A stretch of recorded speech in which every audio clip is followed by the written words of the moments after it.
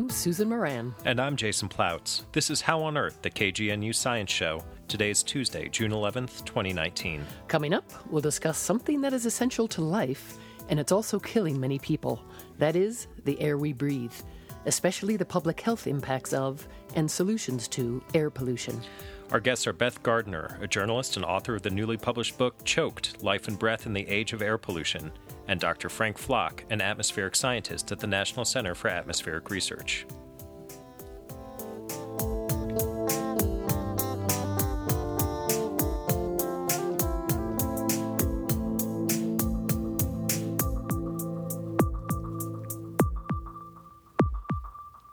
So before we dive into the interview, I want to introduce my guest co-host, Jason Ploutz.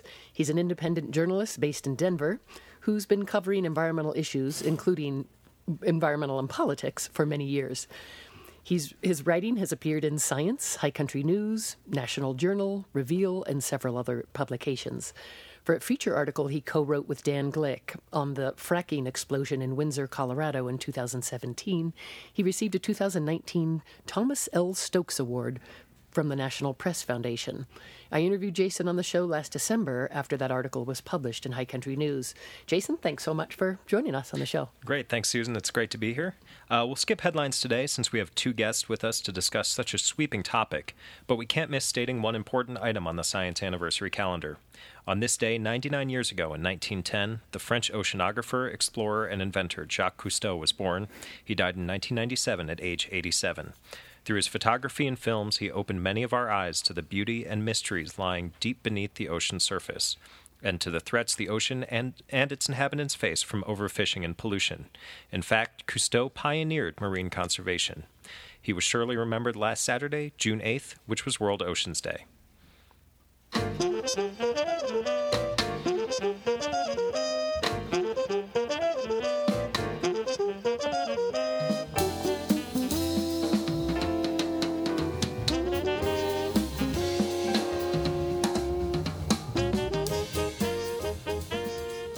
You're listening to KGNU Science Show. I'm Jason Ploutz. And I'm Susan Moran. So here's something you might not think about every time you take a breath, but it's obvious, right? Air. We cannot live without it. Yet the sad fact is that air, that is polluted air, is killing millions of people every year. Air pollution ranks as one of the biggest causes of death among health risks, behind diet, cancer, and tobacco. Many cities are choking from pollution. Beijing, New Delhi, London, and Denver isn't faring so well either. Yet many countries and cities have taken positive steps that have dramatically reduced emissions from vehicles, smokestacks, crop and animal production, and other sources. Our two guests today have been researching air pollution, its sources, its impacts, and the solutions. Beth Gardner is an environmental journalist based in London. Her newly published book is called Choked, Life and Breath in the Age of Air Pollution. She joins us via phone. Welcome to the show, Beth. Hi, thanks for having me on. And our second guest is Dr. Frank Flock. He's an atmospheric scientist at the National Center for Atmospheric Research here in Boulder. And he joins us right in the studio. Thanks so much, Frank. Good morning. So I want to jump right in, Beth, with you. You've been covering environmental issues for many years. What drew you to write this whole book about air pollution around the world and the human health effects? And it seems like there's a personal connection for you living in London as you have been for many years. Yeah, it really did come out of my personal experience here. Fortunately, not in the sense of having had any, health problems myself or in my family, but London does have a very significant air quality problem, and it's really part of a much wider European problem. And I, sort of always was aware of it in London, just in the sense that you can smell it and feel it, the thickness of these diesel fumes out on the streets. But for many years back in the early 2000s, it didn't really seem to be something that anyone was particularly talking about or that was on the radar screen of the media or of politics at all. Right, even in the early 2000s, you're saying people weren't really talking about it. Yeah, and then one day, a few years ago, I was working on a story to do with the 2012 Olympics, and I sat down for a few minutes to Google the science of air pollution and what it does to our bodies. and what the levels are like here in London. And it was really very alarming because what I learned, and what you would learn if you did that, is that air pollution is linked to really a very long and shocking list of of health problems, from heart attacks and strokes to premature birth and dementia, all the way up to early death, the biggest health problem there is. So from a journalistic perspective, I felt like that was a really big story that wasn't being adequately covered. So it started here in London, and then I began following it all around the world, really. Beth, a lot of the areas you read about in your book, you mentioned London being able to smell and feel the pollution. Beijing and New Delhi have pollution problems so bad it's visible and keeps people off the streets. With very few exceptions, it's not really that bad in the U.S. What should listeners here be worried about? Yeah, so that's true. Compared to, any place in the developing world, to Beijing or in India, and even compared to Western Europe, the U.S. has really done pretty well on air quality, and that's thanks to our very strong Clean Air Act of 1970 and the Environmental Protection Agency's success in enforcing the regulations under that law. But nonetheless, air pollution still kills 100,000 Americans every year. That's the latest and strongest scientific estimate. So that's a lot of people, and unfortunately, as our air has improved over the past 5 decades, since 1970, the science has been moving forward too, and what scientists have learned is that even levels that would once have been considered safe still do real harm and indeed are still killing many people. So I want to turn to Frank Flock of NCAR, and we'll get back to Clean Air Act and some of the policies in the U.S., what's working, what's not. But Frank, here you are right smack on the Front Range at the National Center for Atmospheric Research. And here we are entering summer season, which means Denver will be experiencing pretty high ozone levels. And I think just last week, weren't there a couple action days with unsafe levels for certain populations? But I want you to walk us through what forms ozone, and why is it more prevalent in the summer? And obviously, it's not just summer that we're worried about. Yeah, so ozone is what we call a secondary pollutant. It's formed as a result of anthropogenic and also biogenic emissions that are going into the atmosphere that are reacting together in the presence of sunlight, specifically hydrocarbons and nitrogen oxides. Hydrocarbons have a variety of sources, fuels, transportation, oil and gas extraction, but also vegetation. Nitrogen oxides are typically come from any sort of combustion processes, which are mostly anthropogenic. Forest fires are sometimes natural. That's a large source of those, but typically in urban settings, they are typically anthropogenic. And then in the presence of sunlight, they can form ozone. And the ozone formation depends, a little bit on meteorology. It depends on how much sunlight there is. It depends on, how many clouds you have, whether you have storms come through or not. And Denver is very well set up in the summer because we often have very, very cloudless days. We have, it's sunshine and good weather. So even though, say, we have a lot of sunshine in the winter, is it that it's not that it's not as warm, but it's that it's cloudier? In the winter, the sun is lower in the sky, and therefore the amount of ultraviolet sunlight, which is the shorter end of the sunlight, the shorter wavelength end of the sunlight, is what's photochemically most active, and that in the winter is limited because of the low sun angle. So it's a little complicated, but there's more energy available in the winter. Also, the days are longer in the summer, so that's another part of why summertime ozone is more of a problem than wintertime. Wintertime ozone can be a problem as well. There are some famous examples in Wyoming and some of the oil and gas areas, and also in Utah, that they're very high ozone in the winter, and that comes from reflection of sunlight from snowpack. And trapping of pollution in valleys because of the cold air sitting there and then just being cooked for days and days, and that can cause very high ozone. And we see that inversion here a lot on the Front Range. Yeah, you see that it can happen here.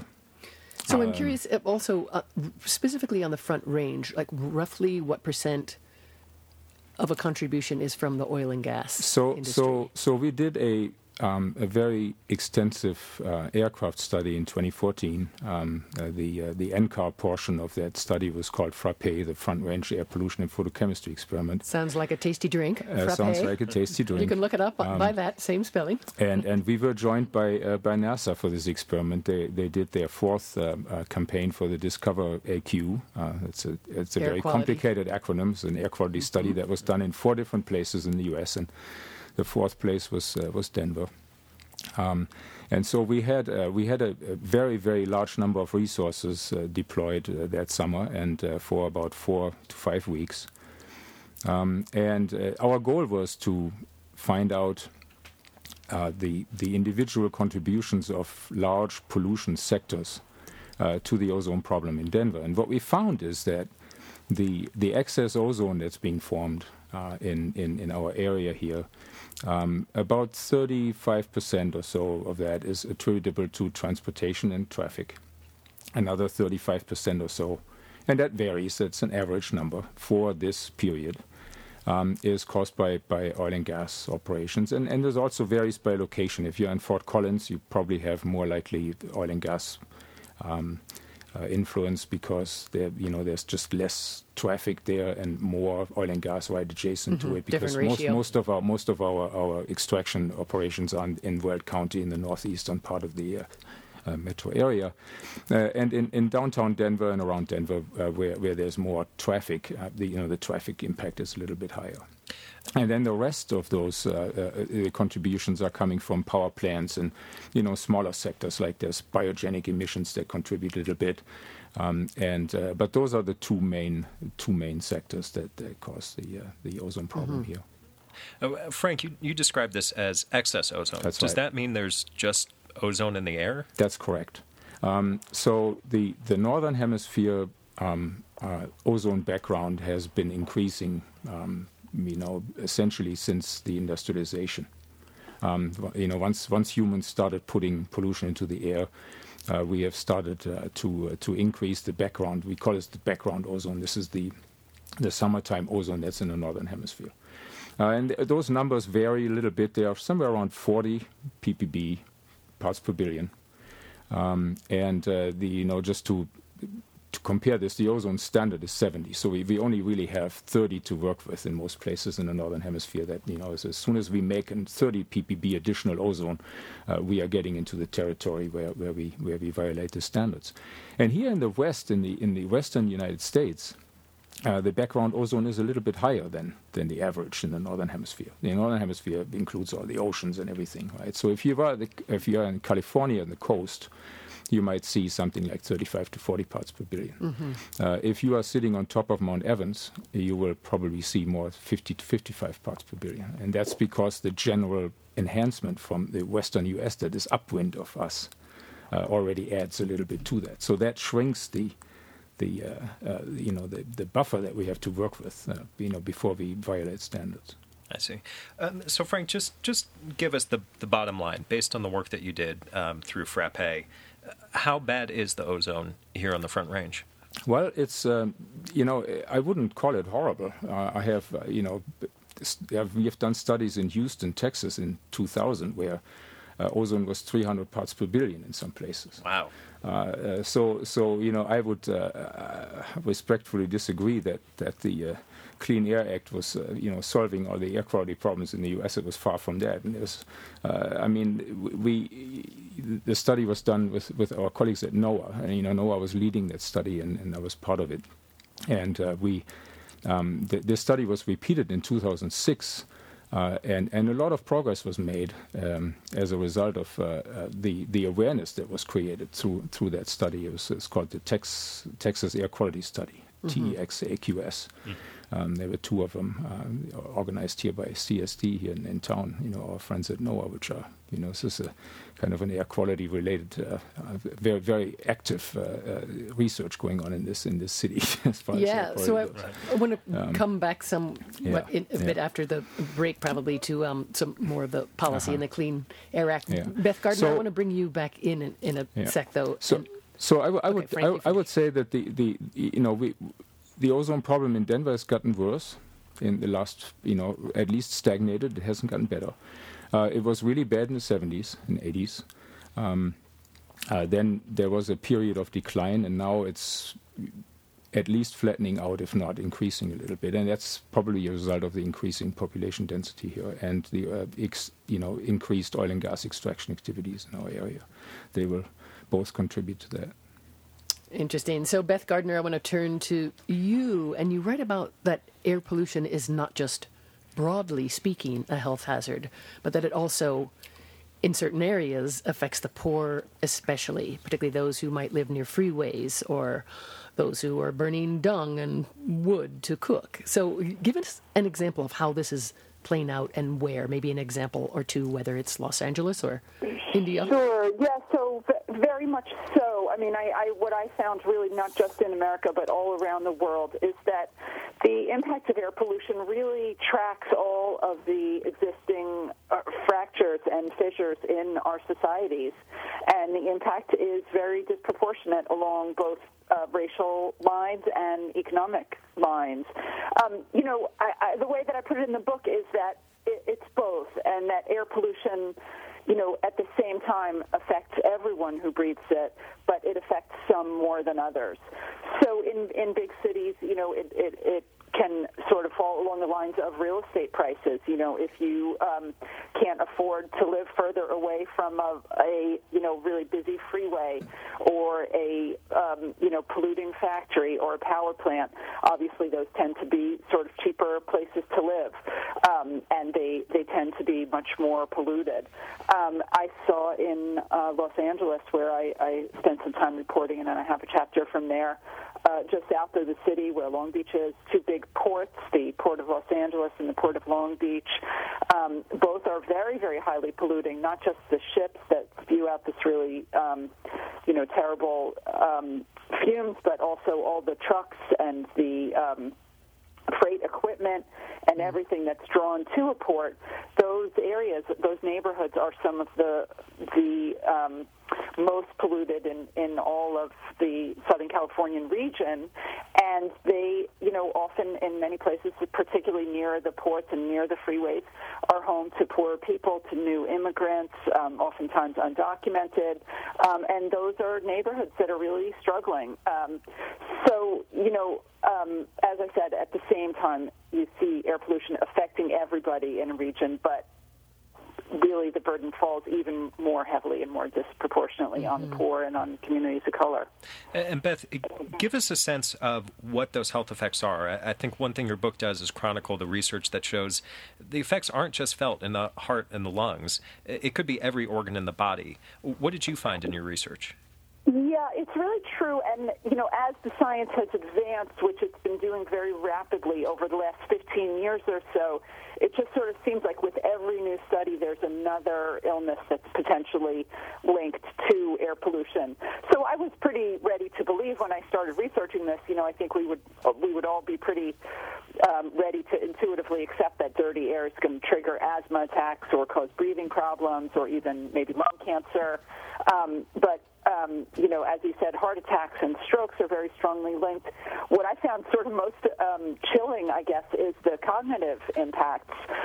There are some very disturbing studies linking dirty air to increased rates of dementia, of Alzheimer's disease. There was a really sort of vivid and scary study that was done in Mexico City a number of years ago where neuropathologists examined the brains of puppies who lived there and found the same markers in their brains that are used to diagnose Alzheimer's in humans, twisted proteins and plaques and degenerating neurons.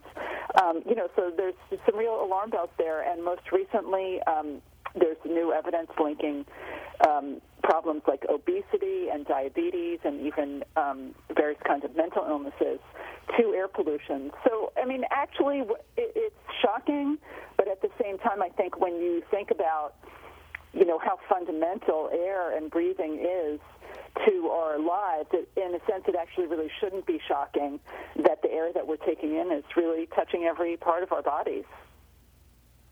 And Frank Flock, give us your own sense of sort of where the science is right now. What do you think we've learned about the health effects of air pollution, and what do we still need to learn?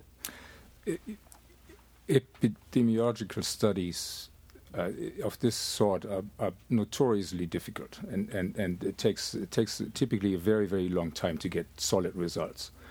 How long are we talking? 30, 40 years.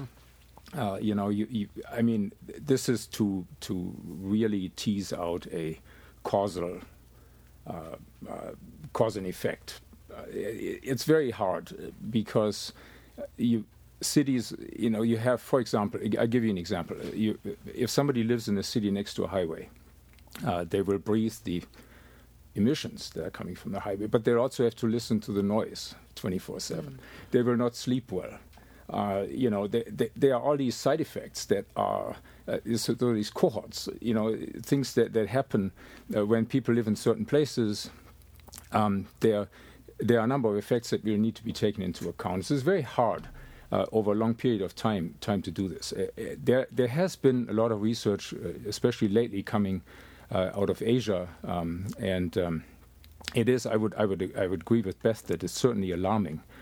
Some of those links that are being teased out, but I wouldn't say that the science is super solid there.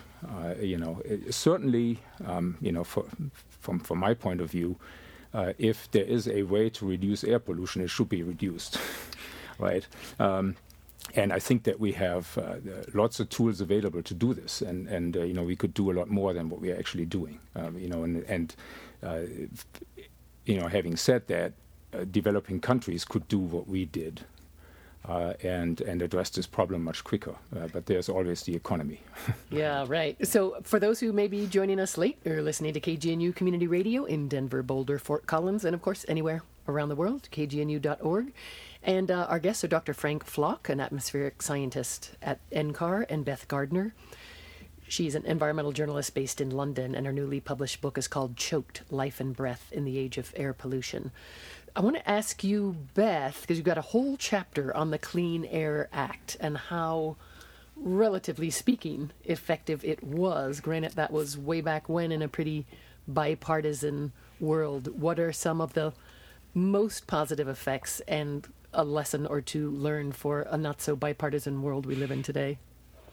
Yeah, it is quite astonishing from today's vantage point to look back on 1970 when this bill was passed and to know that it was approved unanimously by the Senate. It got one no vote in the House of Representatives. I mean, I don't think that you or I could imagine even the most innocuous bill that would draw that sort of support from both sides of the aisle today, let alone a law like this that really gave far-reaching new powers of regulation to the federal government. So in that sense, it really does sort of show you how much American politics has changed. But in terms of the impact of this law, I mean, it's really hard to overstate how significant it's been. And I think it's, for all of that, is a little bit undersung. I certainly see it as one of the most consequential laws in modern American history. Imperfect, certainly, and with a lot of work still to do. But the improvement in American air quality that this law from 1970 brought about, literally, according to official studies that have been done by the EPA, has saved millions of American lives since 1970. And by the way, trillions of dollars. I think what surprised me the most was that the costs were so dramatically outweighed by the benefits when the official analysis has been done. Literally, the Clean Air Act and the air quality improvement it's brought has delivered benefits that, just in dollar terms, have been worth dozens of times the cost. I think that when new environmental regulation is being discussed, we tend to hear so much about the economic burden that it's going to bring, but we don't think as much about the benefit, even just in dollar terms, not only the lives and health saved, but the economic benefits are absolutely tremendous, but they sort of tend to, you hear a little bit less about them than the cost. Right. And here in Colorado, we've seen some significant legislation in the past 6 months or so focusing directly on clean air. There was the oil and gas regulations, new climate plan, incentives for electric vehicles and clean energy. Frank, we have about less than a minute left. Give us a sense. How effective are these new policies going to be? Well, we'll see. I think this is really something we'll see. How well it will work. I think they're well-meaning. They're good policies. The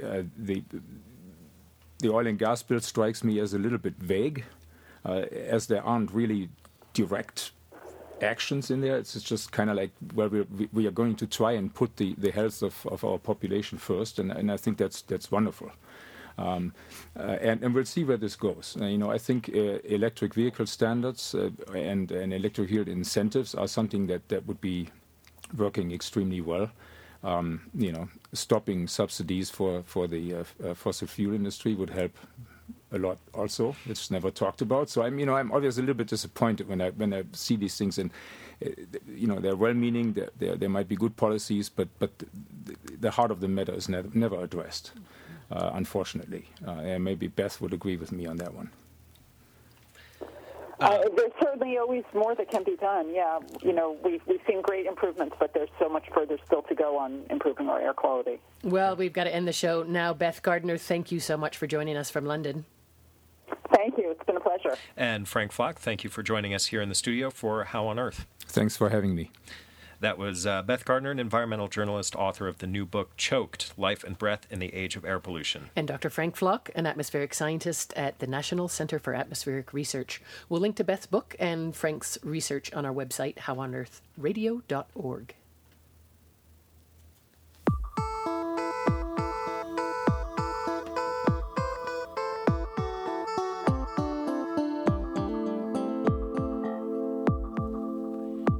That's all for this edition of How on Earth. Our executive producer is Joel Parker. This week's show was produced by Susan Moran and engineered by Joel Parker. Our theme music was written and produced by Josh Cutler. Additional music from Brad Good Quintet. You can visit our website at howonearthradio.org to find past episodes and extended interviews. You can subscribe to our podcast through iTunes and follow us on Facebook and Twitter. Questions or comments? Call the KGNU comment line at 303-447-9911. For How on Earth, the KGNU Science Show, I'm Susan Moran. And I'm Jason Plouts.